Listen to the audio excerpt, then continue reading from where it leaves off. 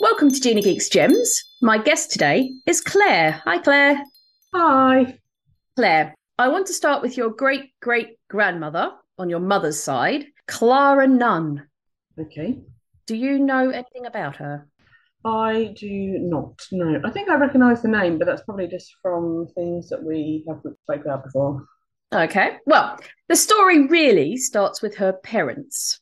Your third great-grandma, Eliza Allen, was born in Toppersfield in Essex. The entire episode takes place in the English county of Essex, which I know you're very familiar with. I am indeed. And a few towns and villages are featured. And you know of Topsfield? I know of Topsfield, yeah. Excellent. What kind of place would you say Topsfield is? Small. It's just a little small village. I don't think I've been there very often. I don't think it's much more than a road. They've got a little primary school there, I think. Yeah, very rural. Yeah. So it's in the northern part of Essex. I looked on a map just. I'm sure I'll go with that, yeah. Yeah, so it's heading close toward the Suffolk border, so very rural area. In 1852, Eliza married bailiff Thomas Plale at Springfield in Essex. From Chelmsford. Yeah, so it's now part of Chelmsford, which is the county town, but at the time it was its own village. Oh, okay. It's just kind of being absorbed into Chelmsford now. And he was a bailiff. Now, bailiff would have referred to a farm bailiff rather than a court bailiff, which is someone who was employed by the landowners to oversee their properties and collect rents from tenant farmers and things like that. Not a bad job. No, not a bad job. Okay, in the 1871 census, we find the couple living in Livermore's cottages in the hamlet of Middlemead. I had to do a little bit of looking into to find where this hamlet was, and it seems to have been regarded as part of Little Baddow. Okay. Okay, now Little Baddow, that's also quite near Chelmsford. Yeah. For some reason, I thought it was up closer to Braintree, and then I was a bit surprised because I obviously knew the name and, didn't know where it was. But surprised to know. But now, in this census, he's recorded as an agricultural labourer, or an aglab for short. Demoted by the sounds of things. Yeah, a bit of a drop down, perhaps. Not sure if it was by choice or what happened there. We don't know. But a few months later, a fellow agricultural labourer, James Nunn, moved in as a lodger. Now, that wasn't uncommon. Obviously, having a lodger helped make ends meet. What year was that? 1871. Oh, in 71, okay. They didn't have any children. I could not see, they don't have any children with them in the census, and I haven't found any record of there being any children born to them. So it's just them living in Livermore's cottages, and they took in James Nunn, who was also an agricultural labourer. In 1872, however, there was high drama. Oh. Yeah, love it. In the Chelmsford Chronicle, on 4th of October, 1872, there appeared this article. And I'm going to get you to read the title and the first sentence. Elopement in a humble life from Little Baddow. Holy moly. An event which has created much excitement in the usually quiet village of Little Baddow occurred on Saturday and has been a fertile subject of gossip among the parishioners, the three parties most intimately concerned being well known in the neighbourhood. Stop there. What could have happened? I think old Eliza got friendly with James. Oh, so you question her morals. Yes, so a fertile subject of gossip among the parishioners. It appears that a labourer named James Nunn has for about 12 months been lodging with a fellow labourer named Thomas Plale, who was married, had a decent-looking wife. That's really funny. A decent-looking wife. Exactly. It would be completely different if she was a plain or an ugly-looking wife. Well, exactly, yeah. But she was decent-looking. Yeah, so decent-looking wife. Scandalous. And a comfortable cottage home. The wife, however, seems to have been too attractive for Nunn to resist the temptation to make her his own, together with a nice little sum with which she had been entrusted by her husband to pay the year's rent. Yeah. The husband suspected a too close intimacy between them some little time ago and hinted as much to his wife, who indignantly repudiated the soft impeachment, and matters continued as before until Saturday last. So basically, he's like, right, there's something going on between you two. Yeah. Don't be ridiculous. Of course not. Or until Saturday. What does impeachment mean? Well, kind of. I always think presidents, but basically, in this case, it basically means he's accusing her of something, of doing something wrong, and she's saying no. That's my interpretation. On that morning, so on the Saturday, the husband was at home to breakfast about 9 o'clock. Because I think agricultural labourers would get up and go out to work and then come back. And what a horrible life. How you could do anything before eating breakfast. On that morning, the husband was at home to breakfast about 9 o'clock and left for his forenoon's work with no unusually unpleasant surmises respecting his wife. But when he returned at noon, he discovered that not only was his wife, but none, and also a quantity of clothing, furniture, and £9 in money were missing. Furniture? They just love the sofa on their back and carry that down the road. Seems that way. Wow. His worst suspicions of a few weeks previously were naturally now realised to the full in his mind, and he began to make anxious inquiries as to the fugitives. He soon ascertained... Is it ascertained or ascertained? I'm going with ascertained. Sounds better. Thank you, that's what I'm going to say. He soon ascertained that the furniture had been seen in a cart on its way towards Chelmsford, and that the faithless wife and her companion in guilt had passed in the same direction, calling at the Cock Inn, Boreham, for refreshment. Pursuing the inquiries further, he learned that they had last been seen and heard of at the Chelmsford railway station, where they booked for Stratford, the goods being likewise consigned to the railway station at that place. Playle forthwith applied for a warrant for the apprehension of Nunn on the charge of stealing his goods, but he has not yet been discovered. Oh, poor Thomas. Poor Thomas. I wonder what happened to him. Yes, well, we do find a bit more out about this case, Claire. Okay. Yeah, going to read on. So he's gone home, found his wife missing, and his furniture, some money, some clothing. It's like, what the heck's going on here? He's heard that they've run off together and possibly in Stratford or heading towards Stratford. And they didn't know where he was, though. Okay, not yet been discovered. Yeah. The article was October, but he left in September, or they left in September.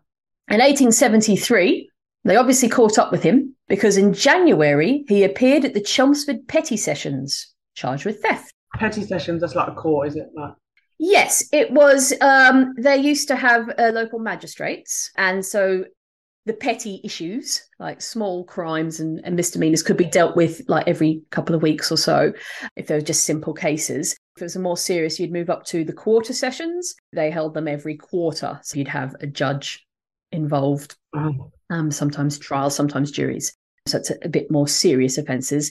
And then you have the most serious offences would have been held for the assizes. So those are the crimes dealing with capital punishment and things like that. Sometimes, like, I don't know if they maybe have to listen to it in the quarter sessions to then see if it goes on to the assizes. But I guess if it was murder, you'd definitely go straight to the assizes. But I'm not completely sure about that. So on the 11th of January, 1873, there's an article in the Essex Newsman, "A rascally lodger and a faithless wife." So they're not, the press is they're not looking too favourably on your third great-grandma and James Nunn. Got a pretty bad name. Yeah. Well, what was the wording? That there was created some gossip amongst the parishioners? Right, so James Nunn was placed in the dock, charged with stealing a quantity of goods, the property of Thomas Playle, a labourer at Little Baddow, on the 28th of September last. For about 12 months prior to September 28th, the prisoner had lodged at prosecutor's house at Little Baddow. On that day, prosecutor left home at 9 o'clock in the morning on good terms with his wife, according to him. But on returning to dinner about 1, he found the door locked. Upon getting in the house, he found that not only had the lodger gone, but his wife. Upon an examination of the house, he discovered that a great deal of his property had been taken, which, including about £9 in money, was worth £20. Evidence having been given, the case was adjourned for a week for the attendance of Henry Peacock and Sorrell, 2 material witnesses. So they've heard it, but these two witnesses did not appear at the first one, so they're adjourning it, saying we've got to hear these two people and what they say before we can make any kind of decision. Right, and it's only James Nunn that's in court, not her as well. No, not her, just James Nunn. Oh, why she get out of it then? Well, I guess you could argue, you could think maybe Thomas didn't want to accuse his wife because maybe he was hoping for some kind of reconciliation. Or perhaps it was just that, I'm not sure what the marriage was. Women didn't have a lot of ownership of things in those days, but being married, maybe you could possibly argue that half of it was hers, even if that may have not been the case in law back then. Yeah. It was probably going to be more likely to get some kind of charge, some kind of, what do you call it? Conviction. Yeah. Conviction. So that he was probably more likely going to get a conviction against this strange interloper rather than the woman he was married to, who could have maybe been seen as having ownership of some of it. Who knows? But a week later, we get some more information in the Chelmsford Petty Sessions. So 17th of January, 1873, the Essex Weekly News had this article. The Little Baddow Elopement Case. James Nunn was charged on remand with stealing 2 feather beds, £9 in moneys, and a quantity of furniture, wearing apparel, etc., value altogether £20. The property of, it says James Playle, but they mean Thomas Playle, at Little Baddow. The evidence taken last week having been read over, Thomas Peacock, labourer, Little Baddow, was called and deposed that on the 28th of September, at about 8 o'clock in the morning, prisoner came to his house and asked if he would drive him to Chelmsford.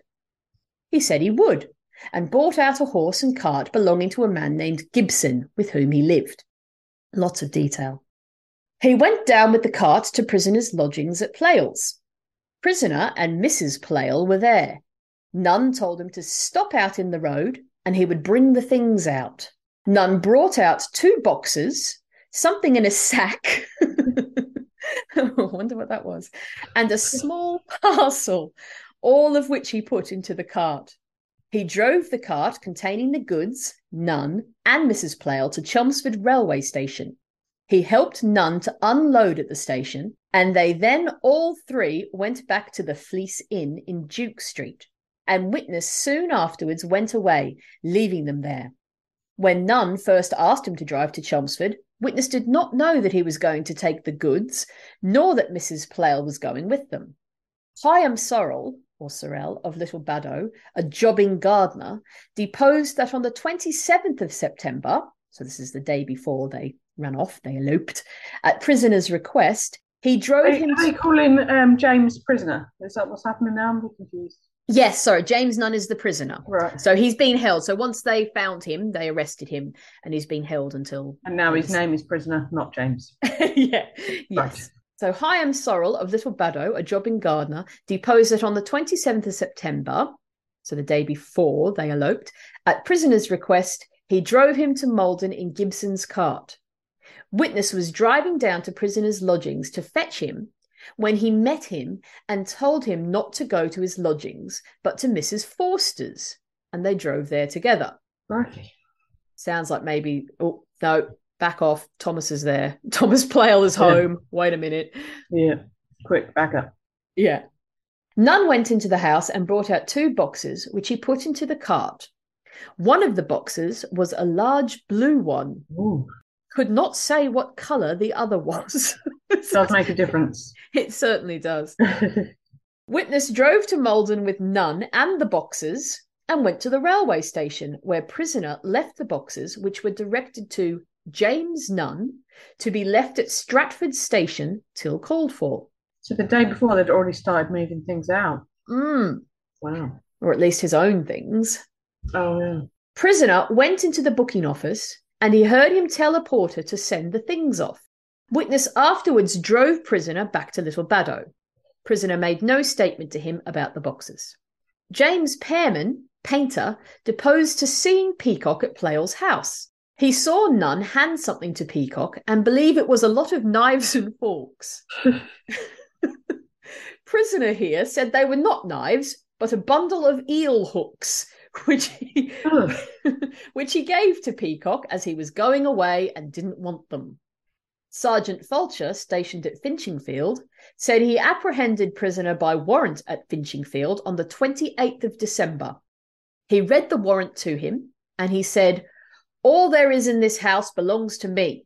I had things of my own that I bought from Foulness Island to Little Baddow.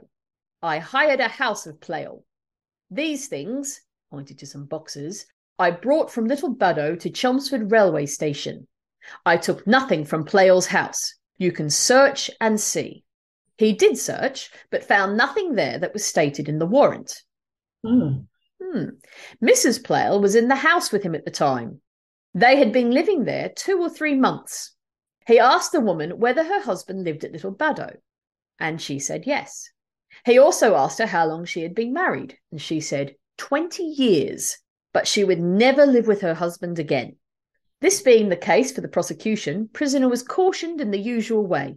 He said he lived along with Plale 11 months, and after being there 8 months, Plale told him he must pay 2 shillings instead of 1 shilling a week, and he agreed to do so. At the end of 9 months, Plale gave him notice to leave, and he did leave, but took nothing with him but what was his own property. He was committed for trial at the adjourned sessions. So they've heard all this evidence and think, all right, he needs to go to trial. We need a jury to hear this case. What are your impressions so far? What are your thoughts? Well, it's all got very complicated, isn't it, really? So James is just saying, I've only taken my stuff, so was it her that took all the stuff, so she can't get done for it because it's technically hers. It's married. Is anything ever that woman's if she's married? Is it always her husband's property? It's a bit of a tricky situation. It is. Okay, so finally came James's trial at the Essex Quarter Sessions, which were held in Chelmsford. Oh, it's got an age. I wondered how old they were. It's like if she was married for 20 years, like how old was she then? I should have said, actually, I didn't actually say how old she was when she was born, did I? James was born in 1832, around about. It's not definite. He may have been born a few years earlier. And Eliza Allen, so Mrs. Plale in this case, was born in 1828. She married Thomas Plale in 1852, which, do some maths, Claire. 1852. So to 24 years old. Hang on, just calculating. Did you actually get a calculator out? 24. Yep. So 24. So she's 44 at this point. Yeah. So she's a bit older than James. And she hasn't had any children yet? No. Yet. No, I wondered about that. It's really old in those days, isn't it, not to have children? Yeah, well, like I said, I don't know if she had children, and they died, because that was a common thing, but I've not found any registrations. And if they kind of made it to, it's hard to say this, if they were past a certain gestation, they would have been registered, even if they were born dead, unfortunately, for want of better words. I feel like maybe they didn't. So maybe either they were unable to have children, or perhaps the relationship was that bad that circumstances weren't conducive to producing children, perhaps. But yeah, so I've wondered about that. But I might be wrong, but I haven't found any children so far. How does that then continue on the family tree if they didn't have children? You will find out, my dear Claire. Oh, crikey. It's like a murder mystery. All right. So in the Essex Newsman on the 22nd of February, 1873, there was this article: The Elopement from Little Baddow. James Nunn, 40, shoemaker, was indicted for stealing a feather bed, a pair of blankets, and a counterpane, value of £3, the goods of Thomas Plale at Little Baddow on the 28th of September last. Mr. Green was counsel for the prosecution. The prisoner was undefended, so didn't even have any kind of lawyer helping him. Prosecutor and prisoner were in the same condition of life, both being labourers. For some time, up to the 28th of September, the prisoner lodged at the house of the prosecutor, who was a married man at Little Baddow. So we are going to be hearing the same things repeated, but I think sometimes there's slight variations in the way they tell the story. On going to his dinner on that day, prosecutor found the door locked, and it turned out that the prisoner had run away with his wife, and the couple had taken with them the sum of £9 and many articles of furniture. Some time afterwards, they were found living together at Finchingfield, and the woman told a police officer who visited the cottage that she could not agree with her husband, to whom she had been married about 20 years, any longer. So, can't stand the bloke. The prisoner, as tedious and unromantic a fellow as could exist, and not... Sounds like a delight. Scathing! As tedious and unromantic a fellow as could exist, and not at all... What does that say for Thomas Playle? If Eliza's had her head turned by this tedious and unromantic fellow, what must Thomas have been like? You don't know what happens behind closed doors, do you? He might have been... Exactly, yeah. Very loving and romantic. Well, this is why I have to presume.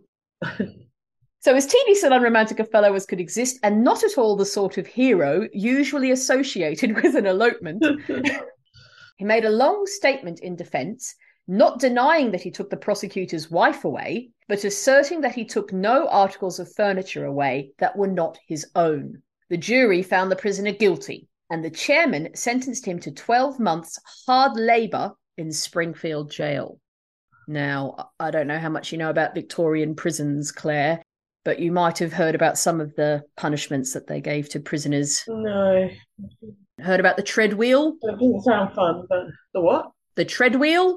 Well, like a big hamster wheel? Pretty much. They would just have them on these big wooden... like a treadmill, but not like, the exercise treadmills of today. It looked like a bit like, a water mill, those wooden paddles that go like that, essentially. And they just had to walk on them continuously till they'd done a certain amount of steps. Or there was another horrible punishment called the crank. Right. He would have to turn a crank in his cell a set number of times to earn his food. So unlike the treadmill, which could have been used to power machinery in the prison, the crank just turned paddles in a box of sand. So it was just pointless, just to make their life miserable, basically. That was a couple of their things. Picking oakum as well was another one they'd get them to do. It was separating strands of rope. So lovely. And it would have been very hard on the fingers. Oh yes. Okay. So, sentenced to 12 months hard labour for falling in love. and for all that stuff he stole. Right, so Springfield Jail is what is now Chelmsford Prison. So if you've gone past Chelmsford Prison, that's where he was. Right, Mr. Superintendent Dobson says, the wife of the prosecutor says she wants to say something to the court. The chairman, the wife of the prosecutor ought to be ashamed to show herself here. Too right. I love this. The woman came forward. This is your third great-grandmother, Claire. The woman came forward as the very personification of boldness, attired in a shawl of many brilliant colours, a bonnet like a garden, and wearing a pair of light kid gloves. What a picture. So not all in black in mourning or anything. She didn't seem to be the shy, retiring type by that description. Yeah.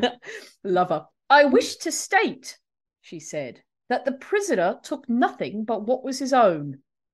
I don't know if she spoke so poshly. I'm sure she probably didn't. I wish to state, she said, that the prisoner took nothing but what was his own. How would you say that in an Essex accent, a common Essex accent, Claire?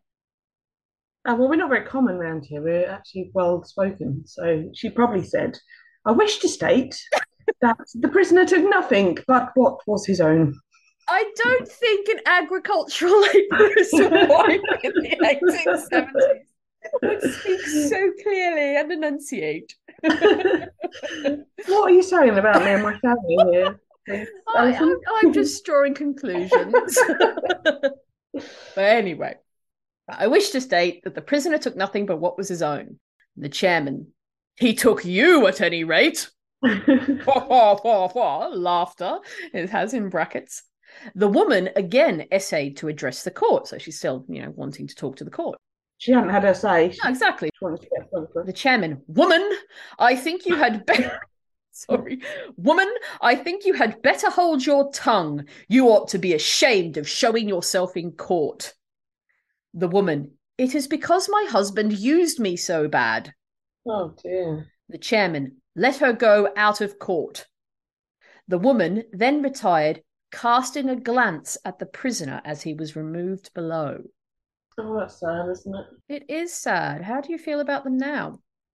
Oh, well, Thomas was obviously not a very nice man, so James has rescued her. Now he's been taken away. We don't know. Maybe we're making the wrong assumptions, but It might be. I think it's very likely that they didn't have a great marriage. There's no kids after 20 years of marriage.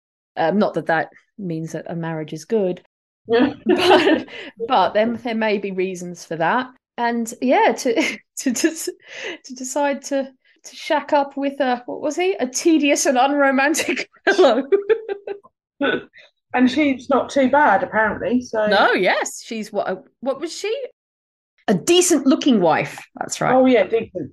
She was a decent looking wife, a decent looking woman. I tend to go on the woman's side in cases like this. I mean, it was very hard for women to get any kind of peace in those days. Right, so they're throwing shade at your third great grandma, Claire. It's upsetting, isn't it? They didn't think a lot of her. They didn't, no. So would that have been my nan's nan? So this would have been your nan's great grandmother.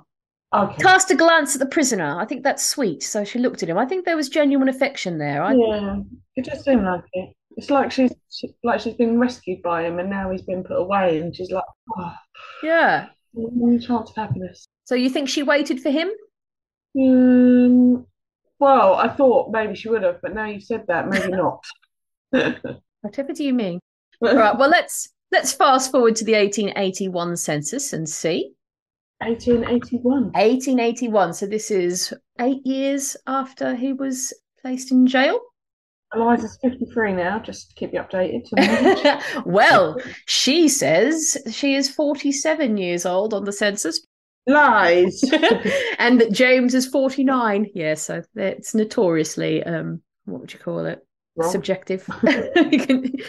Ages tend to fluctuate on these things. Okay, so can you see them down here? James Nunn? Well, I can see squiggles. It's very difficult to read, though, isn't it? Well, here it is James Nunn, shoemaker. Shoemaker now. Yeah, so I'm not sure if he was a shoemaker before or... Eliza, wife. Oh, they're married. Well, this is another thing that's subjective. Oh. I have found absolutely no record of a marriage between them. So she's calling themselves married. Maybe she couldn't face to get divorced. Well, because it wasn't a done thing back in the day, was it? No, it was common for people to declare themselves and made like common law wife and things like that, and also to save scandal. But if you have a look underneath as well, Clara, there she is. Yep. So that's your second great grandma, Clara, at 7 years old, born. Can you see over here? In Finchingfield. Finchingfield. So here they're at Lanham's Green, which was near Cressing. Okay. They weren't married, as we've just said, but they presented themselves as such. Apologies to them if they were, but I've looked very hard under different names and variations and have not found any record of marriage. Thomas appears to have died a couple of years before this, in 1879. They were actually free to marry now because he had died. But as I said, I've not found a record. Whether they did, I'm not sure. What does that say under? It says Clara, and then it says what's in that next column? The next column is door for daughter. Oh, okay. That's the relationship to the head of the household. So James is the head of the household. Yeah. Eliza's wife, Clara's daughter. So she's being claimed as his daughter, which sometimes they would do that even if they knew they weren't biologically theirs. However, I feel that Clara was most likely James's daughter. So, and she's using the Nunn surname as well. But I've pieced together a little bit of a timeline. 28th of September, 1872, Eliza eloped with James Nunn. Yeah. 28th of December, 1872, Nunn was arrested at Finchingfield. Yeah. 18th of February, 1873 was the Crown Court trial. So that's when he was sentenced to the 12 months hard labour in Springfield jail. was in prison for a year, yeah. Yep. 8th of May. So a few months after he was imprisoned, your great-great-grandmother Clara was born. Ah. So she was conceived around 8th of August, 1872. I did the maths. So a couple of months before they eloped. Yeah. This suggests to me that maybe they knew Eliza was pregnant and thought that the time is now. Yeah, let's leave. Let's get out of here. Yeah, if we're going to make a move, we should go now. But Clara's birth was registered as Clara Plale. Oh. Because they weren't married, a child born to a married woman was usually recorded Took the woman's name. The woman's current name, which was Plale. Before 1874, it wasn't necessary at all to register the name of any father of a bastard child. Correct terminology. There was an 1874 act enabled a man could be named, but could only be named as the father if he consented and was present when the child was registered. So a woman couldn't just name the father or accuse anyone of being the father. The bloke had to be there and accepting that this child was his. So most censuses say that Clara was born in Finchingfield, and that seems very likely to me, since that's where they were living when James was arrested. I can only guess that Eliza stayed on in Finchingfield with her infant daughter. So James would have still been in prison for the first few months of little Clara's life. So when did she change to nun then? Well, by the 1881 census, she was using the name nun. So they were clearly living together as husband and wife, whether they actually married or not. And Clara continued to use the name nun. She may have never even known that she was registered under the name Plale. She may have always known herself to be Clara Nunn.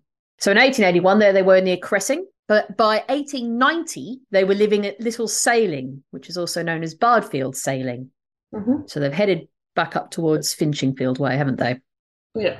10th of January, 1890, we see them again. Oh no, what they've been doing now.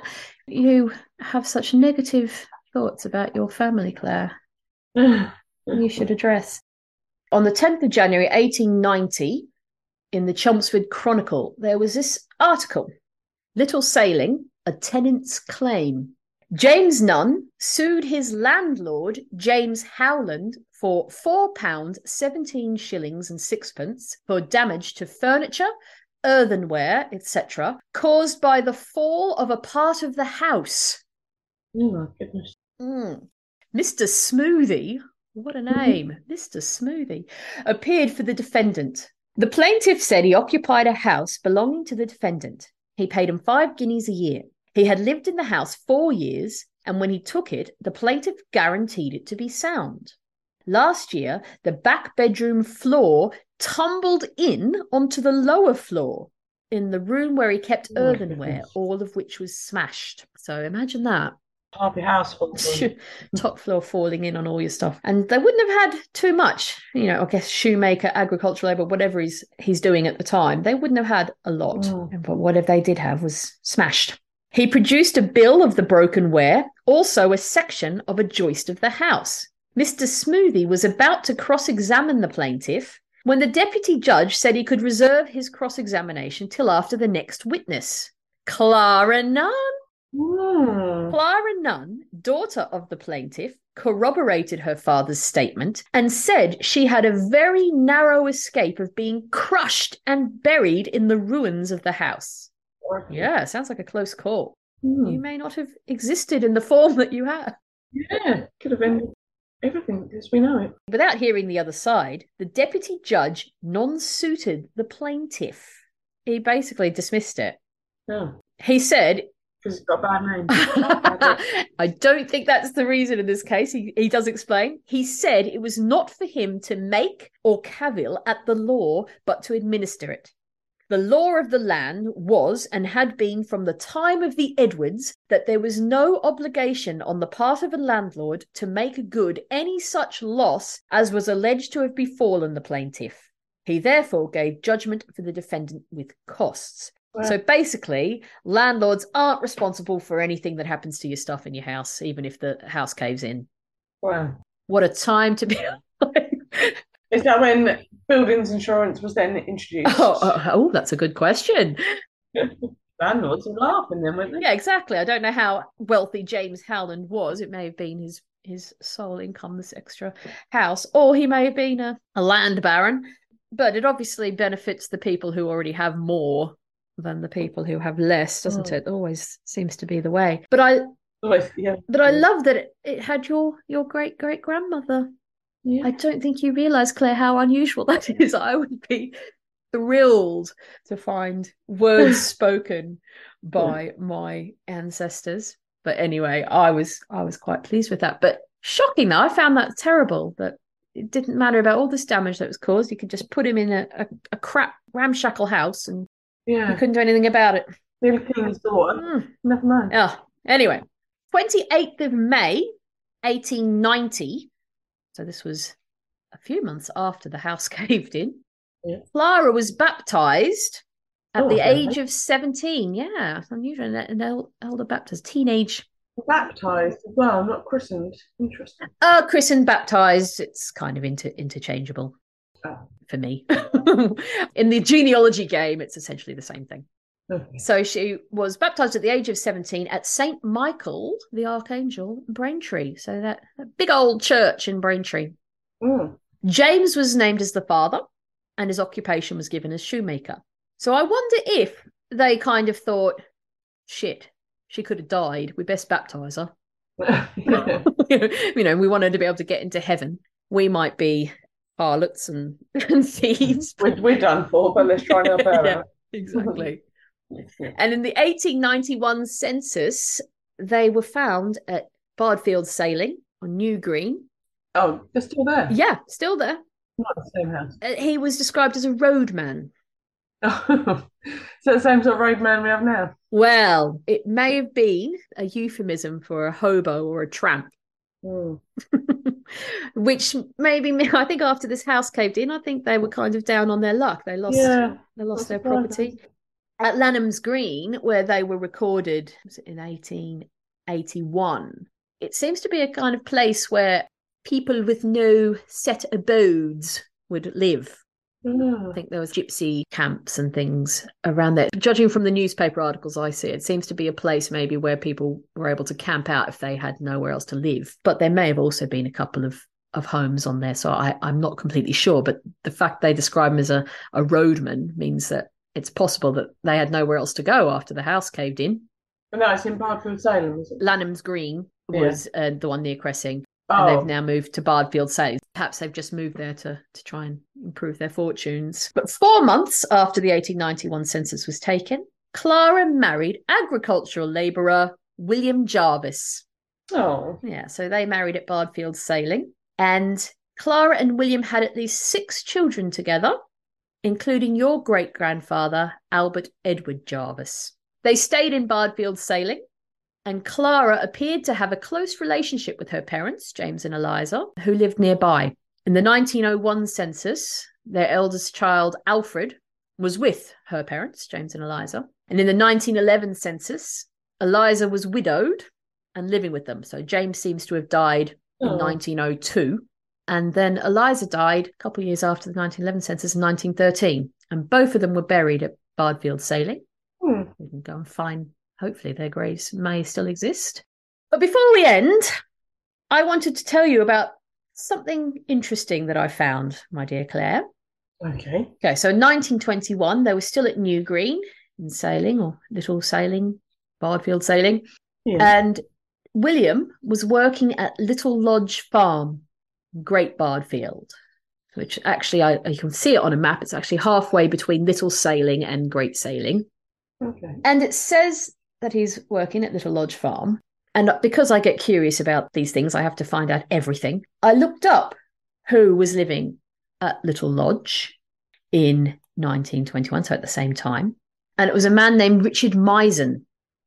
Now, I saw that name and this seems a bit familiar to me. And then if you look down further as well, they've got a child. So it's Richard Misen, married to Alice Louisa Misen, and their oldest son is Frederick Walter Misen. And I'm thinking, again, because the person's name that I remember is Walter Misen.